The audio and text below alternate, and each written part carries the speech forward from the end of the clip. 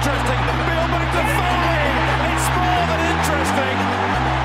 It is a beauty. And for England now, this is a sporting crisis. Turns it back and Bill Mooney goes on another big run. Oh boy, this is unbelievable. They can all play. Comes the room for Carter, the feed. Oh, brilliant ball to Salvia. This is magnificent from the All Blacks. He finds Foley. Foley to Adam Ashley Cooper. He's got back into outside. Gives it to Gitto. And Gitto to round it off. Australia have done the host out of the competition. This is a World Cup dream come true for them.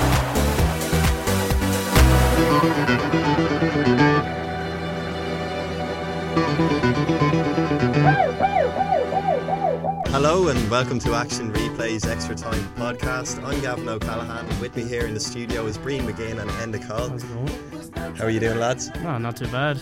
We're going to talk Rugby World Cup, Australia, New Zealand, the Premier League fixtures, tactics team, Ireland versus Bosnia, and Conor McGregor's love for the poppies. Lads, who's going to win the World Cup tomorrow? I think it's going to be New Zealand, just because I think Australia play. They don't. It's not even that they play too openly in most games, but in this game they're going to have to be perfect because New Zealand are the nearest thing to perfect in rugby. Their backs are just absolutely fantastic. The flair that they've shown, both teams as well. You know, you have to give credit to the Australian backs; they're top class as well. But I just think, although New Zealand have shown a few frailties in discipline, I just think they're more disciplined than Australia, and it could be them fine margins that dictate who wins this game. I think it's going to be a very, very tight match. It's going to come down to, I think it's going to come down to the breakdown. If Australia can control the breakdown like they do all tournament, I think New Zealand will struggle. I think if New Zealand attack, or if Australia attack New Zealand, get in their faces, put them under pressure, then that will show the cracks in New Zealand offloads. But ultimately, I think it's going to come down to who's the best fly half, Carter or Foley. Oh, that's going to be a good exchange in blows for kicking as well. You know, exactly. Like Foley's been the kicker of the tournament, in my opinion. Except for maybe he had a poor enough semi-final.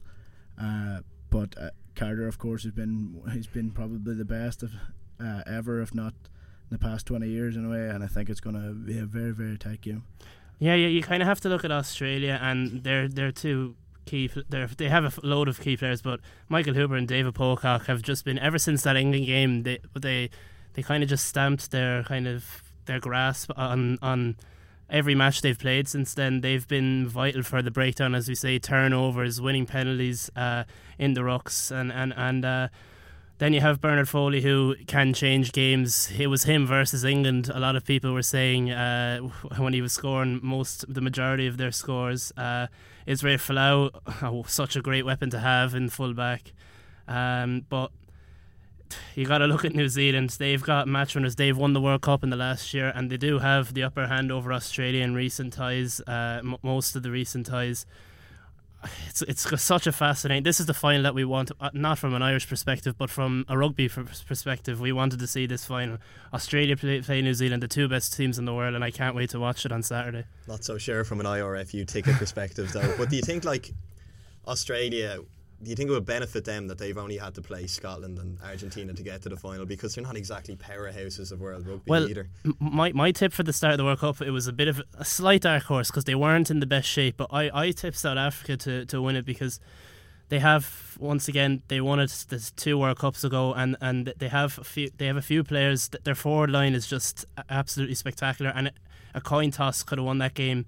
I think that resilience that New Zealand showed at the end of that game will stand to them. But then again, you could look on the other side of the coin. You could say it could have an Ireland effect, like they did. They bet France, but that game had such a toll on the Irish performance against Argentina that maybe it might take a lot out of them. I don't know if that's the professionalism and the conditioning of New Zealand, if it'll affect them that much, but you never know. All you know is both teams are going to be completely up for it, and it's going to be, the sparks will fly. Where were you for the Argentina game? I was in America in a bar, Maguire's Pub in Queens, at 8 o'clock in the morning over there, and the bar was closed. It was my cousin's wedding. Teas and coffees. Teas and coffees. Most certainly not. But I came, knocked on the door. The place wasn't supposed to be open, and we were watching the game, and there was a lot of people who were drinking all night there that didn't have a clue what was going on. But I was there, fairly fresh. It was early in the morning, and it was really disappointing. I just thought that, Ireland started too slowly, and that there was too much to do for them. I think simply that was it, and because the injuries they had and the fitness, all them hard hits that France gave them, really, it also stood to France as well. It didn't stand to France. They fell apart against New Zealand, and I think that game kind of was the downfall for both sides. I think going off of what Breen's saying there, that Ireland didn't start well. If New Zealand don't start the game well, Australia are the team that's going to punish them the most, especially with Foley's kicking. He can get them into good territory. If Australia control the territory, then I don't think New Zealand will be able to cope with them.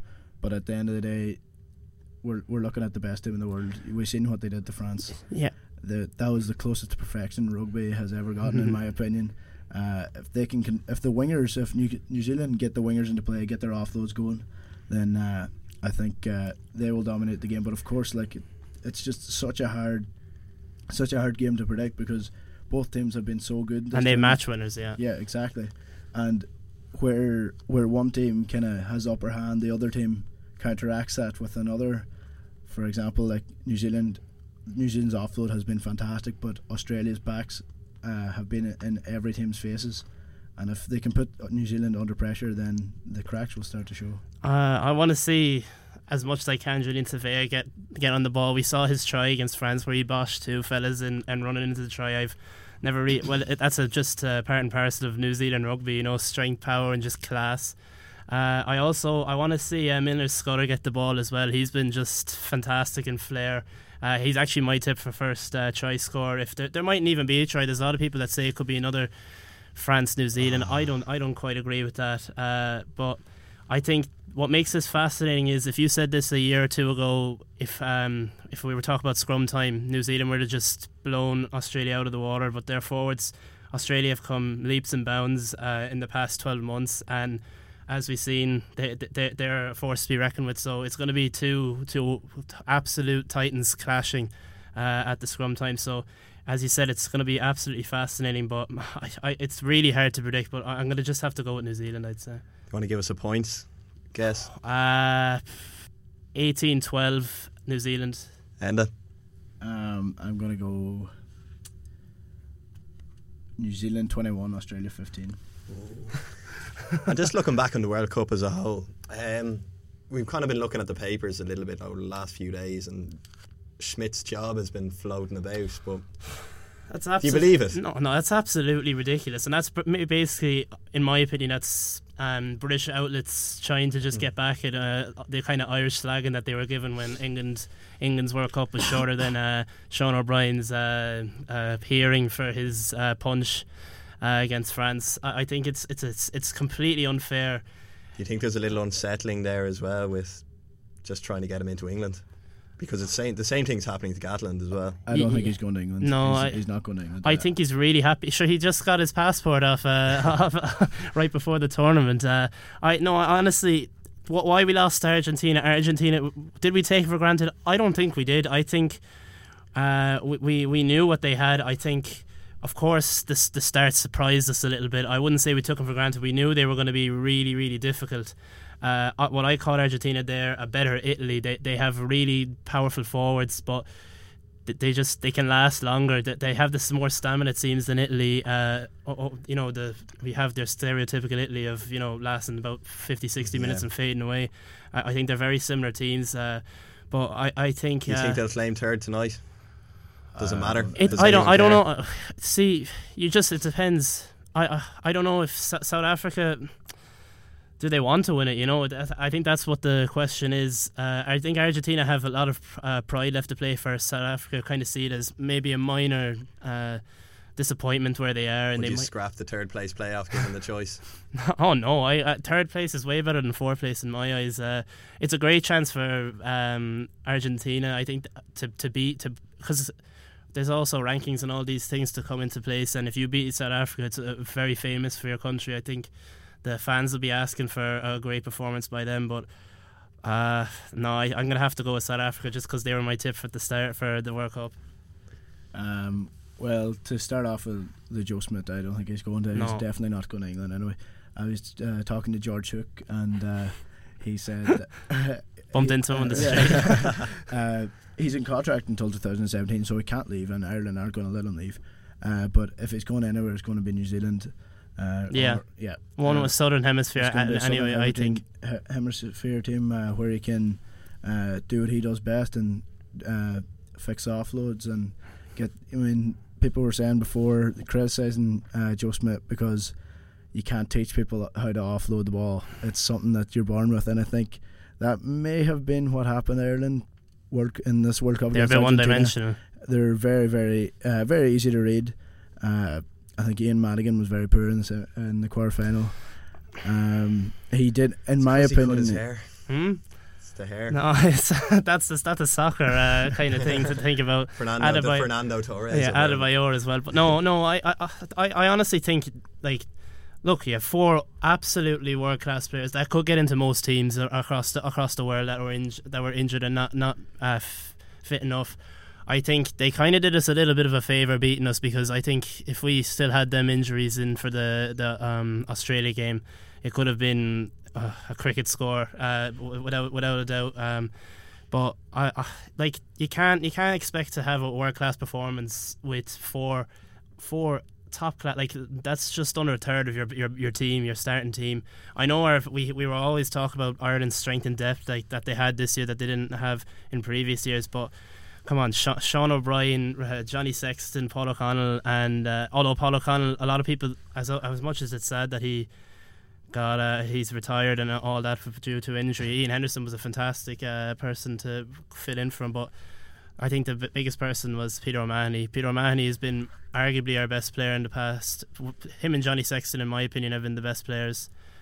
He's been a leader in the pack, and I think ultimately, if we had him, I think things could have been a little bit different. O'Mahony was fantastic against France. He was the best player on the pitch before he went off. Yeah, I completely agree with that. Yeah. All right, we move on to the football. Oh, go for it. Offside position, but Shane Long was definitely onside. Shane Long! A good night for Ireland might just be turning into a great night for Ireland. We've seen about the pace of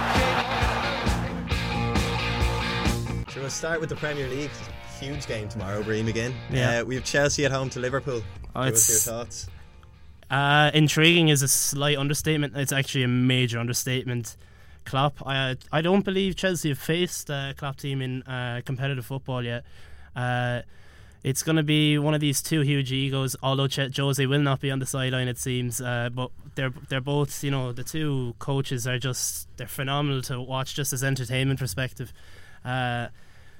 Liverpool are missing 2 strikers who's going to fill in. Danny Ings, although his pace is going to be upsetting the centre halves of Chelsea, because we all know Chelsea centre halves are quite slow, and no Matic, it's not looking too good. And the pace of Firmino, the pace of Coutinho, Jordan Ibe, if he gets a start, it is quite a scary prospect. But I think now Chelsea have to start to understand this is it. They have to bring out a performance. There is no, you can't just keep going into this lull. They need some positivity at the club desperately. I saw Ramirez sign a new contract. I was delighted to see, because he's been such a fantastic player for Chelsea over the years. I couldn't tell you who's going to win. I probably will back Chelsea just for sentimental value, but I don't think that'll be safe money at the end of the day. Yeah, I completely agree with that. I think it's make or break for Chelsea at this stage, make or break for Mourinho. It could turn Liverpool's season around if they win it. It could turn Chelsea's season around if they win it. I mean, it's two teams that are struggling to score, two teams that are struggling to win games and not concede when it's important. I think if Mourinho was on the sideline, Chelsea would be in a worse position than they are now, because if his ego is on the sideline and with all the negativity surrounding him, then they're not going to perform to the way they can. I think that Klopp, if he can get his team to get in Chelsea's faces, Depends how long he can teach them to use the swarm of bees approach, really. Yeah, I know. Yeah, if they can use their pace, use their power, get in Chelsea's faces, and I mean, if you look at Chelsea's defence, Terry, Cahill, and Ivanovic, they're the three slowest defenders you can think of. and Per Mertesacker. But I understand. Yeah, I take your point. Yeah. If they can, if Firmino plays as well as he did during the week, I think he can cause them trouble. But I actually, I'm going to kick myself for saying this, but I hope Chelsea win it. No, that's from a United perspective, is it? That's from a United perspective. I think the Chelsea win is more important than Liverpool winning. Not from my point of view, from the point of view of if Chelsea want to get into the top four, they need to start straight away by winning against a rival for that top four spot. We're going to talk about later about the kind of second tier teams as well. I think the Liverpool fans can be pretty accepting like that. Klopp isn't going to turn it around in a week. Yeah, no, and it's a complete tactical flip of the table. Yeah, really. You know different Liverpool fans to me then. So but you're 100% right, and especially without the two strikers up front, like either or Benteke, they give completely two different types of firepower up there. But it's going to be tough to kind of implement your kind of your theories and your the kind of way you want your team to be playing if you don't have not even one or your second string striker up front, because he's going to want to kind of centre his tactics around that position. Look, it hasn't been a great week for Manchester United either, and away to Crystal Palace. Well, I don't know, it was Middlesbrough, wasn't it? No, well, tomorrow they're away to Crystal Palace. Yeah. Who also haven't had a great week. Crystal Palace got beat 5-1. I think there's a lot of negativity around Manchester United for no reason. I mean, we're 2 points behind the league, the leaders of the table. In my opinion, we have a much worse squad than Man City. Do you think that's because they're doing well, or just every other team in the Premier League seems to be underachieving at the moment? Well, at this stage of the season last year, United had 13 points, so there's clear signs of improvement. I think I don't agree with the opinion that United are boring to watch. They're very tactical in the way they go about, and when you look at the teams that are playing in the Premier League, United don't play a style very different to them. But I think it's just the fact that there's been around United for so long. Sir Alex Ferguson, it's the Manchester United way. I think people need to understand that it's not Sir Alex Ferguson anymore. It was the Ferguson way. It wasn't the United way. It wasn't the United way. Yeah. I think Martial is a great fit for us. Of absolutely astonishing signing. I said before, I would be shocked if he started from the start and went on that way. And you thought he was going to fade away. I thought he. I wasn't sure. Like I didn't think he would get into the team so quickly and establish himself in the Premier League so quickly. But I mean, he won Player of the Month in his first month, and I think that's a great achievement. And have you been happy with Memphis? Not really, to be honest. I thought he would be the one to inject pace into United, where he hasn't. It has been Martial who's taken up that reign. I think Wayne Rooney. It's a completely different situation. Wayne Missed Rooney, a penalty. He missed a penalty. He's not scoring goals. I read an article over the week. Xavi said that Wayne Rooney should accept the fact that he's not a striker anymore, that he's a midfielder, which I would tend to agree and disagree in some stages. I think Rooney... That's because it's so complicated. You don't know what to do with Wayne Rooney. You don't know what position he is. He's kind of... You don't know whether to put him as a floating kind of mother player, Like, in my eyes, Wayne Rooney will always be one of the best strikers ever to set foot on a football pitch. I know Breen probably wouldn't agree with that, but I mean, he was never going to be that great forever. I think the fact that he's English is making a completely... It's just blowing it out of the water. If it was any other player, everyone would just accept at his age and move on. But I think it's all the criticism, most of the criticism to United has been totally unjustified. Look at their stats. They have the tied lowest goals conceded, which you could say is their defensive tactics, because they also have the tied 7th with Chelsea and goals scored, 15 goals. They're not scoring loads, but they're definitely not, they're being stingy. And you have to include the Arsenal match where they lost 3-0. Like, that means apart from the Arsenal match, they've only conceded 5 goals this year. Real Madrid have only conceded 3, I think maybe 4 this year. So if you put that into perspective, I think Manchester United, they're doing well with a team. You have to think of the amount of introductions they've brought from signings over the summer and how they all have to gel and whatnot, you know. But it's so unfair, and I have them as title contenders. I don't think they're going to win the title, personally. I think Man City are more so Arsenal, just because they're more of a settled squad. But I honestly think he's doing a good job, even though I'm not a fan of Louis van Gaal. Do you think he just promises one thing and then what you see on the pitch is another? Oh yeah, he says we're going to play good football. We're going to play good football, and then you watch it, and that was the most. Then he sticks the big guy up front to claim that Manchester derby. Like, you got to think of it. Man City didn't go there, I don't think, to win. I honestly don't. They were missing Aguero and Silva for the most part. They're two just absolutely spectacular players. You knew that United have been stingy in defence, that they were going to kind of handle Boney fairly well. I kind of predicted that, but there wasn't. I was just a little bit disappointed United didn't say, right, we've gotten a few hidings off City in previous years, you know, why don't we just go and try and risk getting the win at home in front of the fans? There didn't seem to be that kind of intensity. Both teams just kind of accepted, look, if we get a point at home to Man City, who one of the big title contenders, we're not losing any ground, and City were thinking the same thing, you know. Yeah.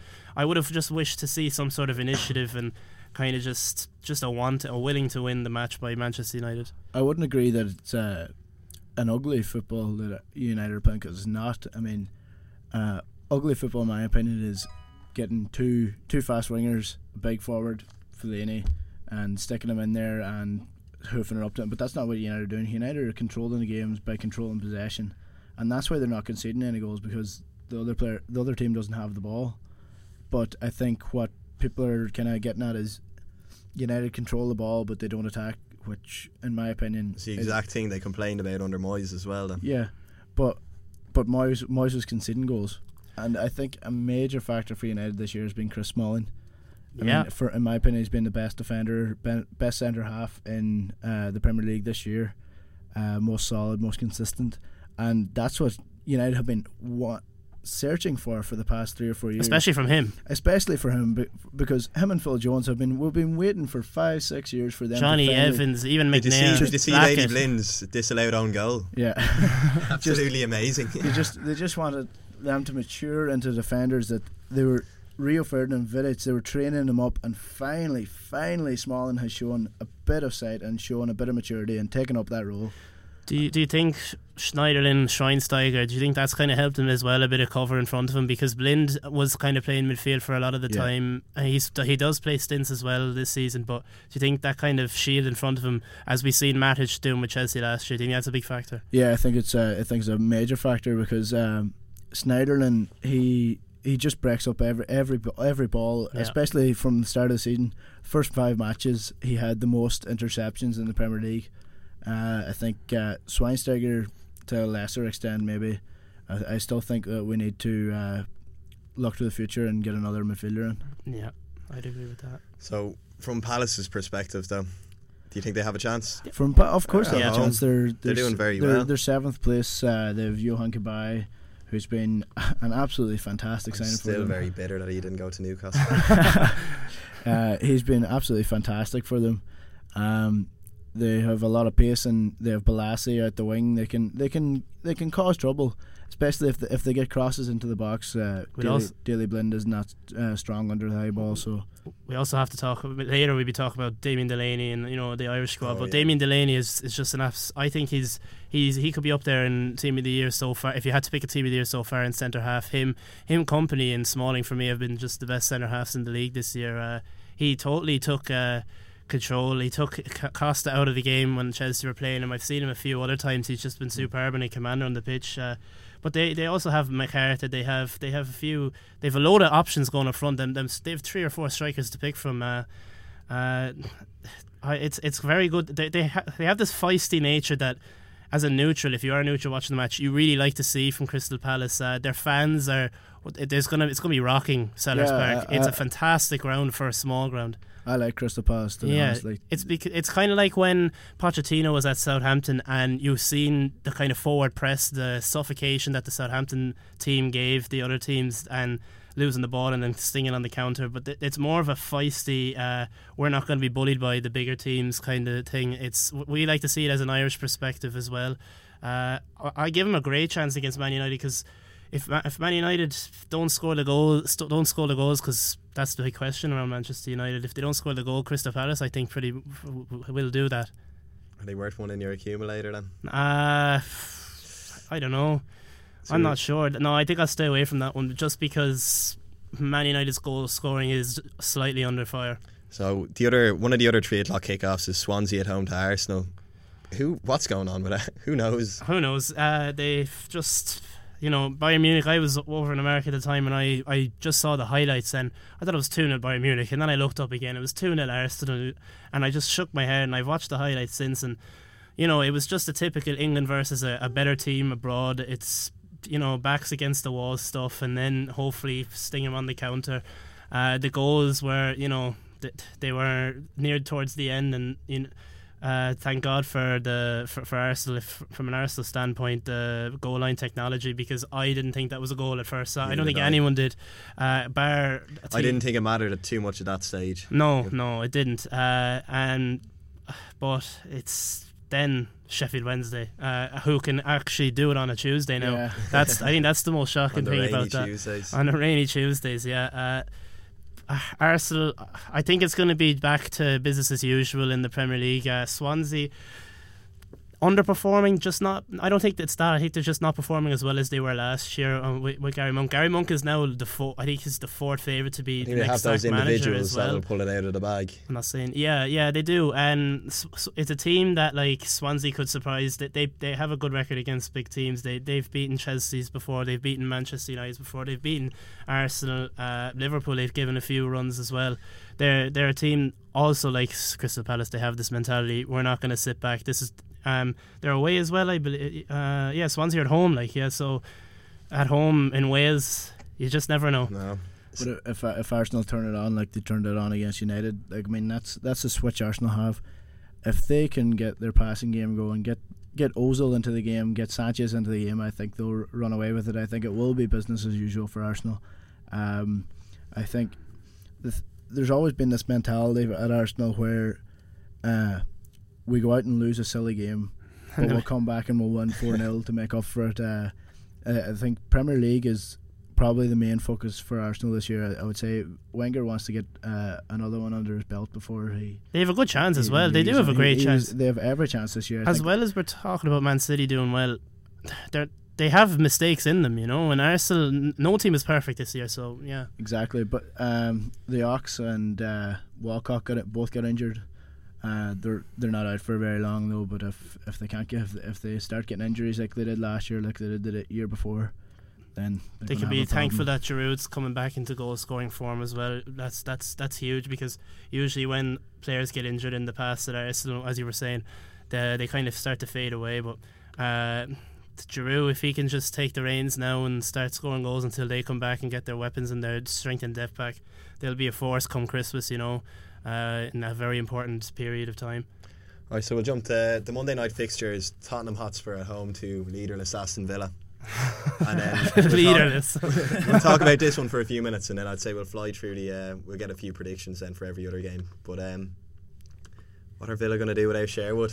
They'll have no tactics. No tactics, Tim. The thing about tactics, Tim, and the tactics of Aston Villa, the times I've seen them this season, and like they have been in the past, they've been very one-dimensional, focusing around their striker. Rudy Gestede has been fantastic. He scored the most headed goals in Premier League. It was the Championship last season, but in Europe, yeah. In Europe, yeah. That's kind of their only go-to option, and if you foil that, it seems Aston Villa have no reply.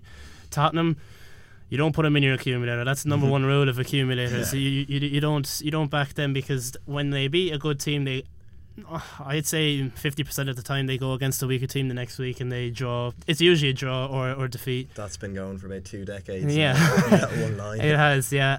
Although Harry Kane seems to have caught fire at long last, there was a few question marks. Also, him being English, that's kind of they're going to be centering the focus around him, and that hat-trick was very good for his confidence. It's a very unfortunate. Like Son got injured. You still as well. feel like Kane's he's not going to keep it up. No, I'm not going to put him back into my fantasy team anyway. That's one thing. Like he might have another good season, and then in 2 years he could be playing in League Two. It's just And it wouldn't shock you. it's just because he's English.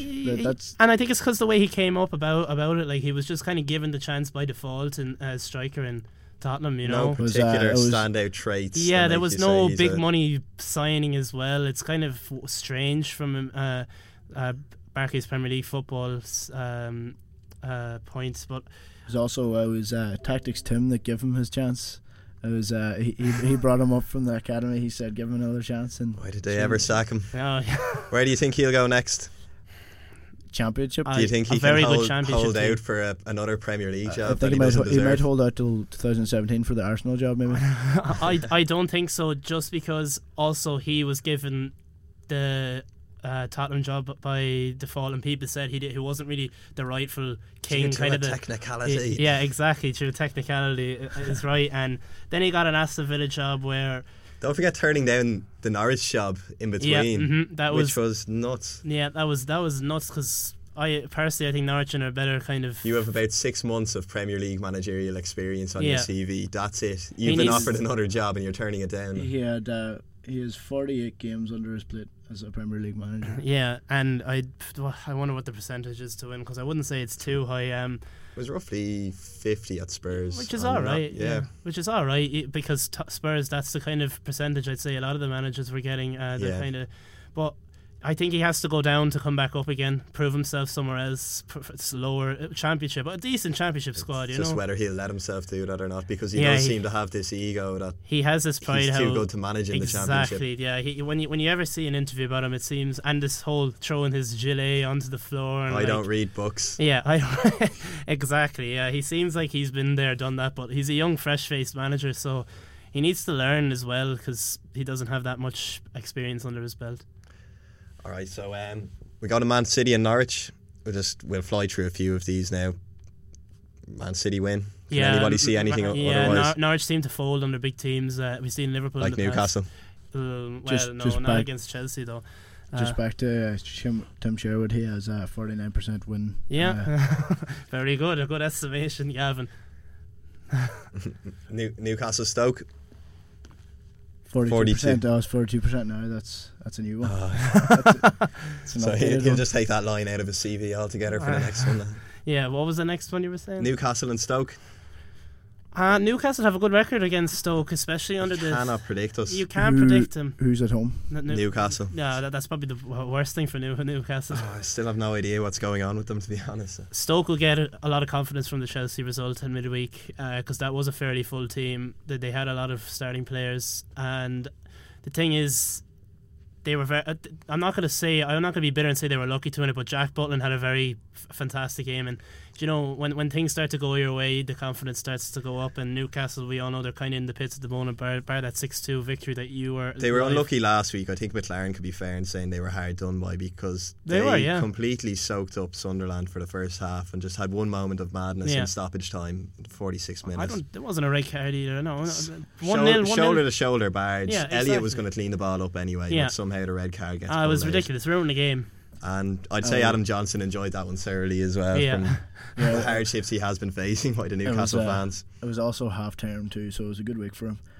Yeah, it was right. Yeah, not. Yeah, just couldn't seem to crawl it back from there. And even in the second half, they looked a better team for the majority of it, but it just wasn't happening. I think it's going to be 2-1 Stoke. Thanks. No, a draw. I'm going with the 1-1 draw. Score draw. Yeah, I think a draw. I'd probably take a draw as well, just to get the confidence back up. And Yeah, leave it it's at not that. very. Yeah. You can't. It's doom and gloom kind of. Yeah. No, like I'm with you. the midfield battle will be very interesting. With I suppose we look between the two, like what Wijnaldum's after doing, and just how Stoke have seemed to sign all of these Barcelona rejects as well. Although Shaqiri- and Shaqiri. Yeah, although I don't think Shaqiri's been living up to his potential as of much. There's a lot of people. Oh wow, Shaqiri! You know, he never really started for Bayern Munich, and then he went to Inter, and he never really got to grips over there as well. And he came to Stoke, and he could have But he was easily cost. reluctant. He didn't really want to come to Stoke. No, he didn't, because at the first time he turned down the contract, didn't he? And then he said, you know, that's back all I'm in going to Milan. get. Yeah. back in Milan, which it's not very bright there either. They can always rely on John Walters anyway. Oh, spectacular goal! If you've seen it, Brilliant. it was class, and we need that against Bosnia. We will talk about that later again. We'll come to that, but Jonathan Walters is he wears his heart on his sleeve. We just love it when it hits the underside of the bar as well. It yeah. makes every goal 10 times Yeah, better. absolutely perfect. Everyone rise from their seats because they were under severe pressure at that stage. Watford at home to West Ham. West Ham. What is it with them on their away days? Yeah, I don't know. It's not like they go to the big teams and they rob them. They're Robin Hood, you know. Incredible record this season, but I think it's just that kind of them tactics that they like Payet, that width that they can make the pitch a lot wider than they used to. They used to play the 4-1-2-1-2, you know, that kind of narrow diamond with Nolan off Andy Carroll and stuff. And Carlton Cole. They used to have the two big fellas. They're a completely different sides of what they were under Sam Allardyce. So strange now that we're talking about a team here that's gone to Man City and won, Liverpool won, Chelsea won. Yeah. Arsenal won, and now we're talking about them away to Watford, and we're not like, sure. I'm not too sure if they're gonna. Yeah, because Watford are, you know, Watford need to win. They're what are they, like 10th or something? They're right in the mid-table, and they're gonna look at this as a chance 13th. of 13. Well, 13 points as well. Yeah, they're a good distance off the drop zone. They're gonna need to see if they can keep going and stretch away from the drop zone, because Watford, if they stay up, they're a team that could actually solidify. I think they have a great kind of base there for kind of stabilisation, as we've seen with Swansea and Southampton. It'd be great to see him winning. It could be easily a draw though, all the same, because West Ham, you just don't know under the smaller clubs. It seems like they get themselves pumped up against the big teams and kind of fade away. I think every year when you're talking Premier League, about 10 games to 20 games in, there's always that one team, West Ham this year, that's in the mix in the Champions League places. Yeah, no, it is. Yeah. Southampton, it doesn't there matter last how year. good they look. Yeah, it will fade. It fades away. I think so. Yeah, they have a great. Like Payet could start in a lot of Premier League teams. I could see him at Arsenal. That kind of flair and that passing move. He did this one ridiculous thing where he sold Willian. The ball got a crossfield ball, and he went to take a touch, but he didn't actually touch it. He flicked it over the head, and he went for a shot from nearly the corner flag. But I loved the kind of the cockiness he had against such quality opposition. Then you have Valencia, Sacco, pace, and Andy power. Carroll's back now. Andy Carroll, He's coming to France. He's going to France. Do you think so? Get your I'd money love on it. it right now. We have a chat at home with the lads, and it's been called Andy for France to 2015 for the past 2 years. If he doesn't make it to France, it'll be heartbreaking. Really? Yeah. Why? What you think he's going to be on the Do plane? you trust him to make it to France on his credentials, or I think if he can get, like, at the end of the day, like, if he gets through the season without if he getting gets, another broken leg? exactly. He's the most injury-prone striker in the Premier League. I mean, if he can get into scoring, then get his confidence back up, he might actually get to go to France. I'm not sure. The only thing I could say if he goes to France is because he offers a dimension that the English player doesn't have. You know, you can bring him on at 70 minutes gone, and if you want to start hoofing ball up to him, he can knock it down. He can score headers, but That's what I don't think he's going to best. break. I don't think he's going to break into that West Ham team. Maybe if there's a tactical kind of frailty on the other side of the pitch, they might start him once or twice. But they've got there's some Very much a 1-0 down with 15 minutes to go, exactly, man. I think he'll be an impact sub. Yeah, I don't know if you can bring him to put him on the plane as from an English fan point if he's not starting for his club day in day out, and his fitness is the biggest question, as we were saying. But you know, maybe that's a Donegal kind of thing. It might just happen. I don't know. You might have inside knowledge that I don't. So West Brom at home to Leicester. Is Jamie Vardy the new Harry Kane? No, because he has pace.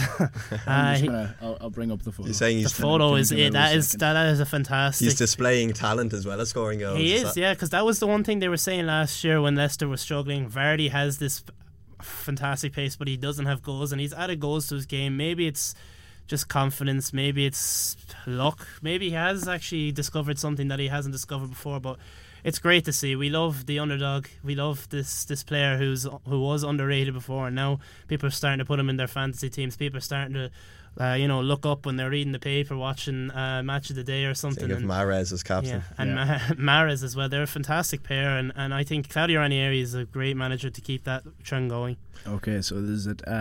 Jamie Vardy was released by Sheffield Wednesday when he was 16. I thought you were just taking Snapchats there. Oh no, he went on. He worked in a carbon fibre factory. 5 years ago, he was playing eighth tier for Stockbridge Park, and he was earning £30 a week. 3 years ago, Petrol. he was playing for a non-league side, Fleetwood Town, earning €350 a week, and now he's the top goal scorer in the Premier League. That we love that. I love it anyway. Do you? Remember when it was Ricky Lambert as well? Yeah, Ricky Lambert. very Yeah, I just don't think he should have went to Liverpool. It's not his kind of fan. Like that was more of I'm a fan. Yeah, it was a bit like Roy Keane. Yeah, to Celtic. It exactly. it didn't make sense, but he just wanted to end his career there. Yeah. So if Everton at home to Sunderland, are Sunderland gonna fade No. away again? Yeah, after I last think week's so. ties? They just have this thing where they beat Newcastle and get back to their kind of Every dreary year. ways. Yeah, every year.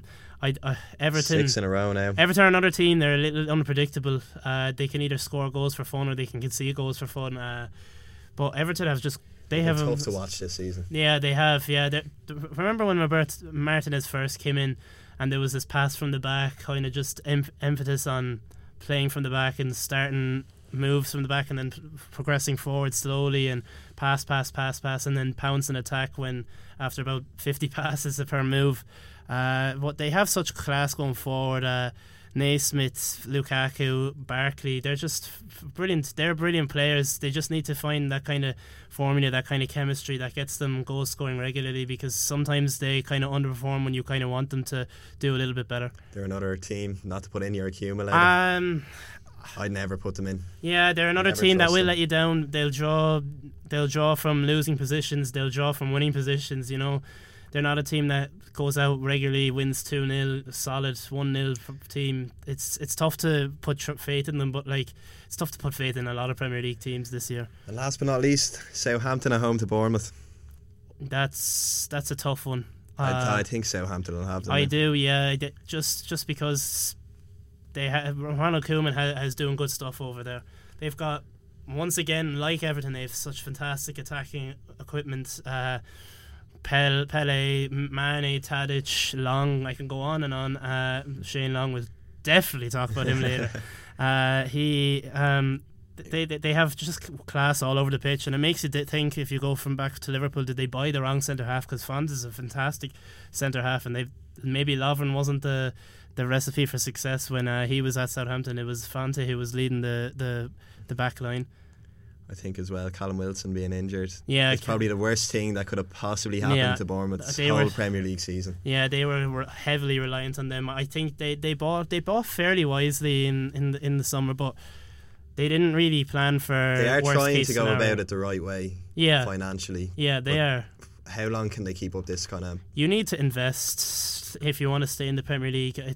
We've seen Burnley. They didn't invest properly. They didn't do very well in the Premier League. There's been other examples as well. I think it's trying to provide this entertaining attacking football that's just leaving you exposed at the back, and you're not really going to get away with it. Yeah, we saw with Blackpool anymore. a few years ago as well, didn't we? Charlie Adams scoring up front, but then it was 3 2s and 2 alls, and then it just came to kind of foil him at the end of the league as well. It doesn't really work. You need to have an all-round solid team. You can't just be leaking goals, and you need to make your home a fortress, and away from home you need to start plugging away and picking out draws. Right, so we'll move on. We're going to talk about Ireland and Bosnia. So Martin O'Neill's announced a 39-man squad. Yeah, this isn't rugby. That makes it very clear who's going to start in the game. I think you could still pick out the starting players in that team. There's going to be at least 15 of them that are going to be dropped off the panel. It's a 50-50 game for me, because going away from home without your captain, without Johnny Walters due to suspension, although I will disagree with the John O'Shea suspension. The first yellow card was absolutely ridiculous, but he should have been smarter with the second. It's going to be tough because if Dzeko's fit.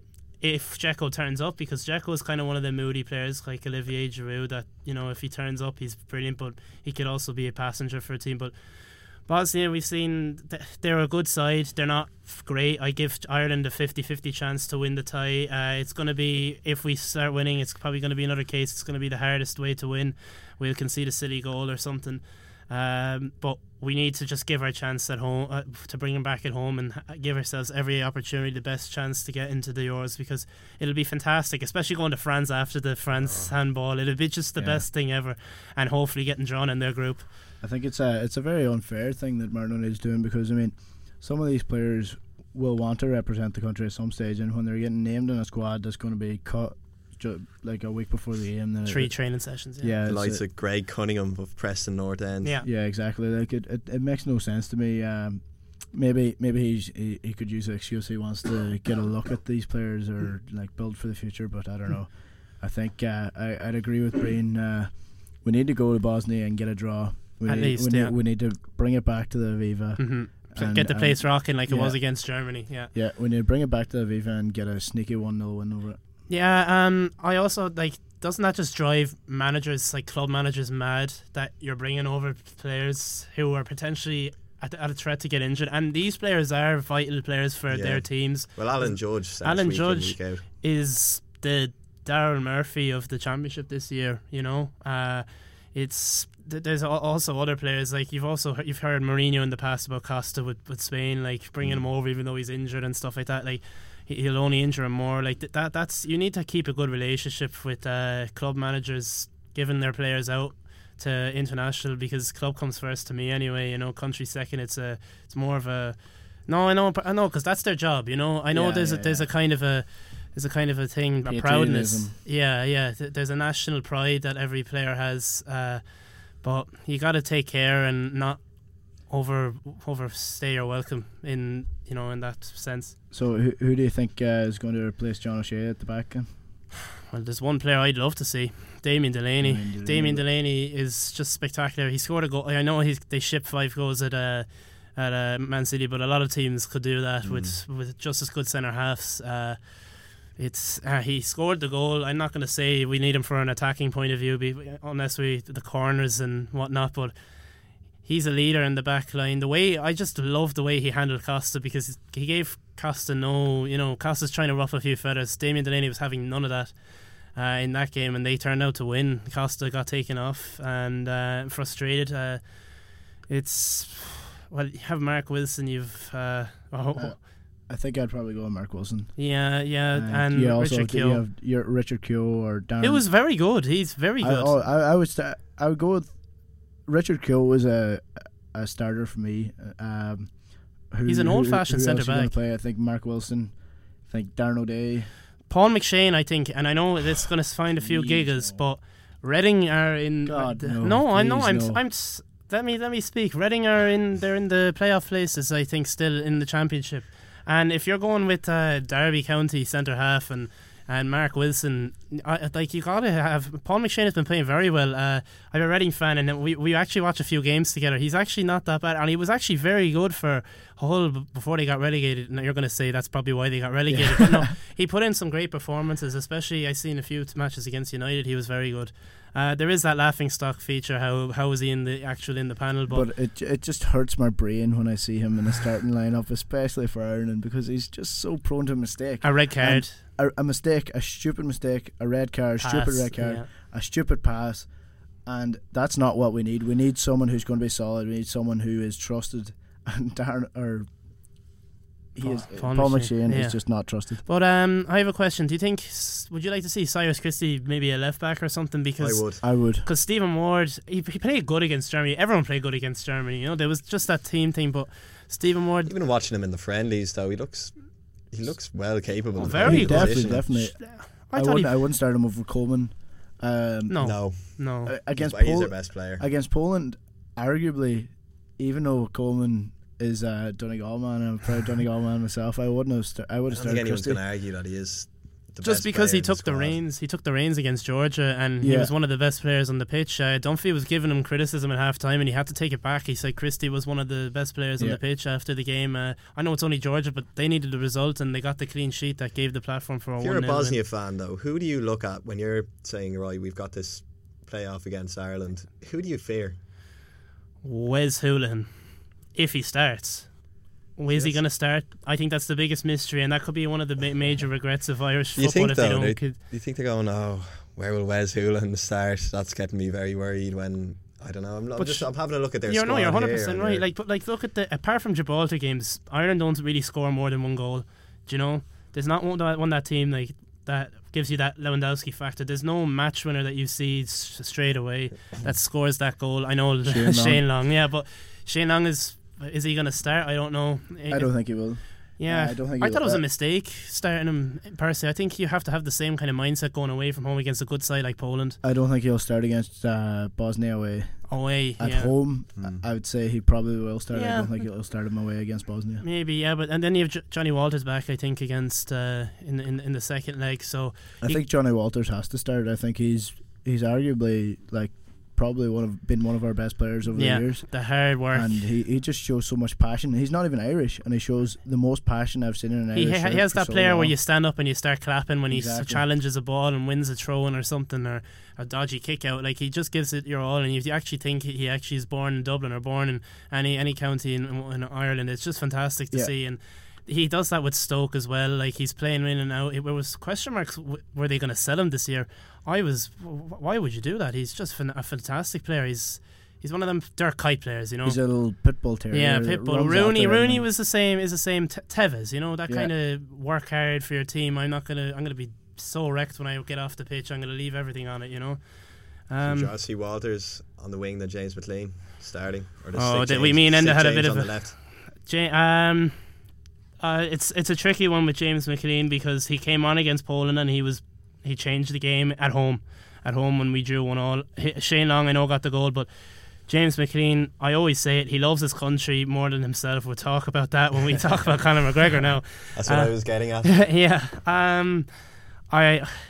It doesn't really matter who you start because none of them are 100% reliable to have a great game. Aidan McGeady is, you don't know what you're going to get from him. His delivery isn't at all the best. Although he has that kind of X Factor. He has something, you know. You don't know. Does he have it anymore? I think he does. It's always a matter with McGeady. I've always said this since he was playing at Celtic, since he moved to the Russian side, since he came to Everton. He's just one of those players. He's the only winger I've ever seen in my life who cannot cross a ball, who can't take a dead piece. Downing gave it a good go when he played for Liverpool there. Yeah. I mean, but he just has this thing it's something about McGeady that he can create. He just has that one moment of magic in him that you just want on the pitch. Against Georgia. And sadly, we think we've had that moment. Yeah. I'd still give him a go. Like, I think the two of them could easily start. The thing is, if you start the two of them, tracking back isn't really their strong points. Away from home, you're going to need some hard working people who you're going to have to think about putting Myler somewhere out in the wilderness, out in the wide areas. Robbie Brady, you might think of pushing him into left midfielder. Kind of, he will run up and down. I think Robbie Brady will start left midfield if Stephen Ward does start. I'd like to see him playing left midfield because that's where he kind of grew up in that position down the road here in Kevin's boys. Solid pitch. Solid pitch. Yeah, it's a tough one. You're 100% right though. Bosnia shouldn't really fear anyone. They should just fear the prospect of what our tactics are going to be, and it's going to be, you know, kind of centre our tactics on. I think they'll just set look at our pieces. previous results and they can fear that, but as far as individuals go, they're not going to know who to look at really. Yeah, not to a huge extent. Saying that they got the home draw with Belgium and they did beat Wales as well. The mighty Wales. The mighty Wales. The mighty Gareth Bale. Czechia. That's the one. I know that's kind of narrow-minded. It's only got 8 games for Roma so far. Yeah, I know that it's kind of narrow-minded, but he's such a good player. There was times where Aguero wasn't really scoring for City, where you just said like, who's going to score the goals, and Dzeko kind of would get the hat trick the odd time, that important one goal that wins the game. Then there's other times where he just, is Dzeko even playing? Did he come off? You know, you just don't know. We hope to God that he's the latter in that sense, you know. I think centre mid is probably our biggest concern with Mladic. They're like Poland. They have a lot of solid players after the quality striker. They've also got a great goalkeeper, second string, even though he's playing well for Chelsea. I had to, you know, you got to support your team. But we beat them before in a friendly 1-0. I know it was only a friendly, and it was about 3 years ago, but I think it was Martin O'Neill's first or second game in his tenureship.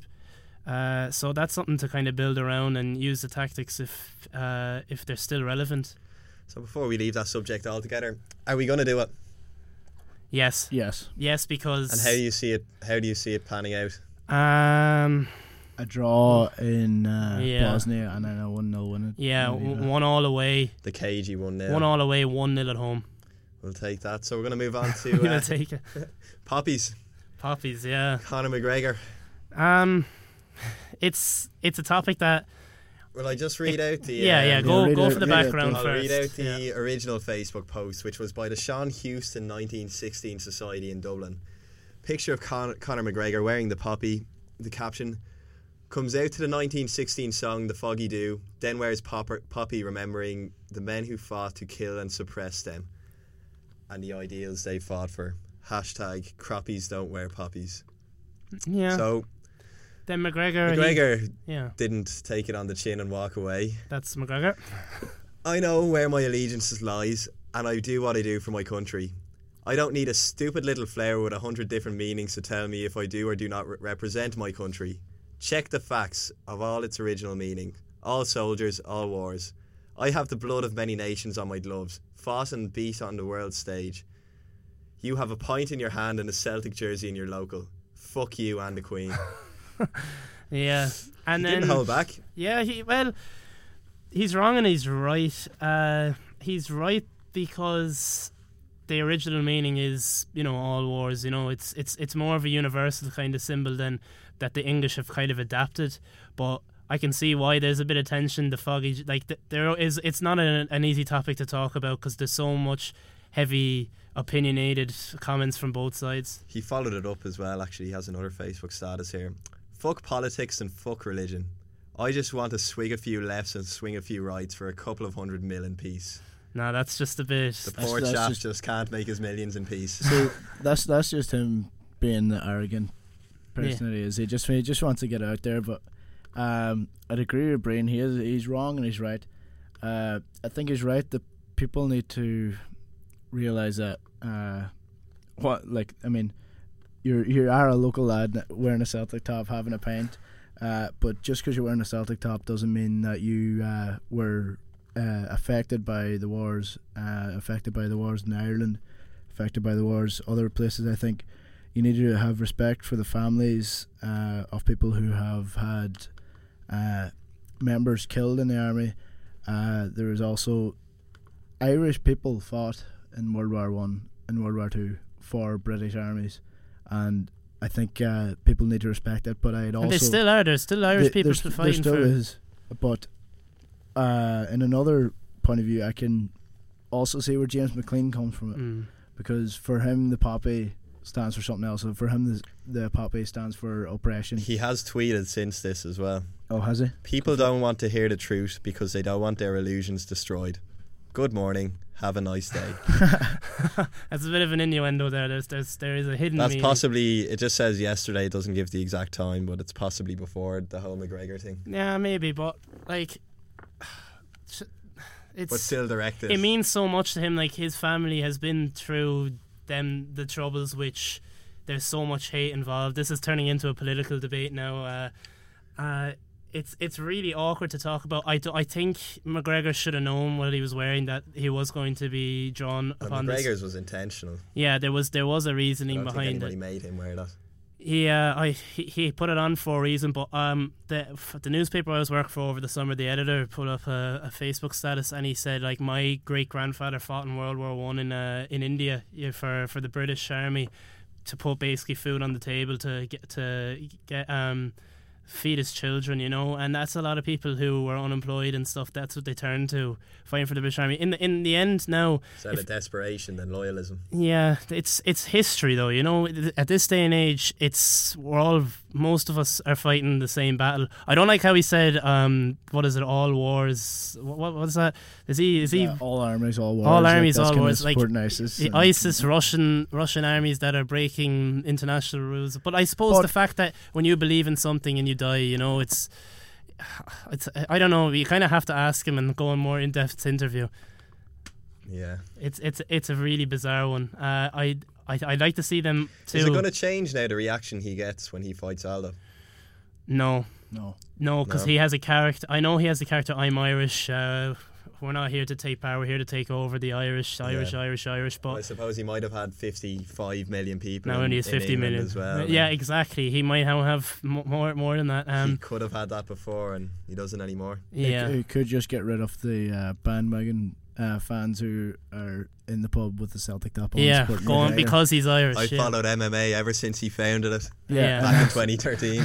And that's coming from a Celtic fan. Yeah, yeah. No, it's going to be interesting to see, but it's not going to affect him anyway. He's an arrogant person as it is. He's that Jose Mourinho type. His self-belief is more than anyone else on this I planet. have a feeling Jose Mourinho goes home though and still has that self-belief and arrogance. And Oh, Conor he did- McGregor, I don't know. I think it drops once the cameras are gone. Yeah, it could be all for the show. Like you see him slagging other fighters in press conferences, and then there was a picture with Gunnar Nelson, and there's other fighters of him. They're just talking and laughing, and you know, I think it's all just for the cameras. But that's the business he lives in. He's a part actor, part fighter, in my opinion. I think I'd like to see him on the big screen at some stage because he's an entertainer. Maybe even in theatre, a panto. The Gaiety Panto. Yeah. Yeah, that's Anybody else want to do Conor McGregor impressions No, before no. we go? no, thank you. All right, that's all we have time for. Thanks very much, gentlemen, and we'll talk to you later. No, thanks a million.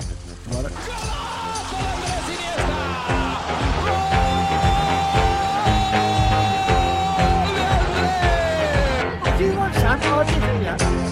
I will love it if we can. Sorry, we're not around here. Oh, we're not. We are. No, you can't excuse me.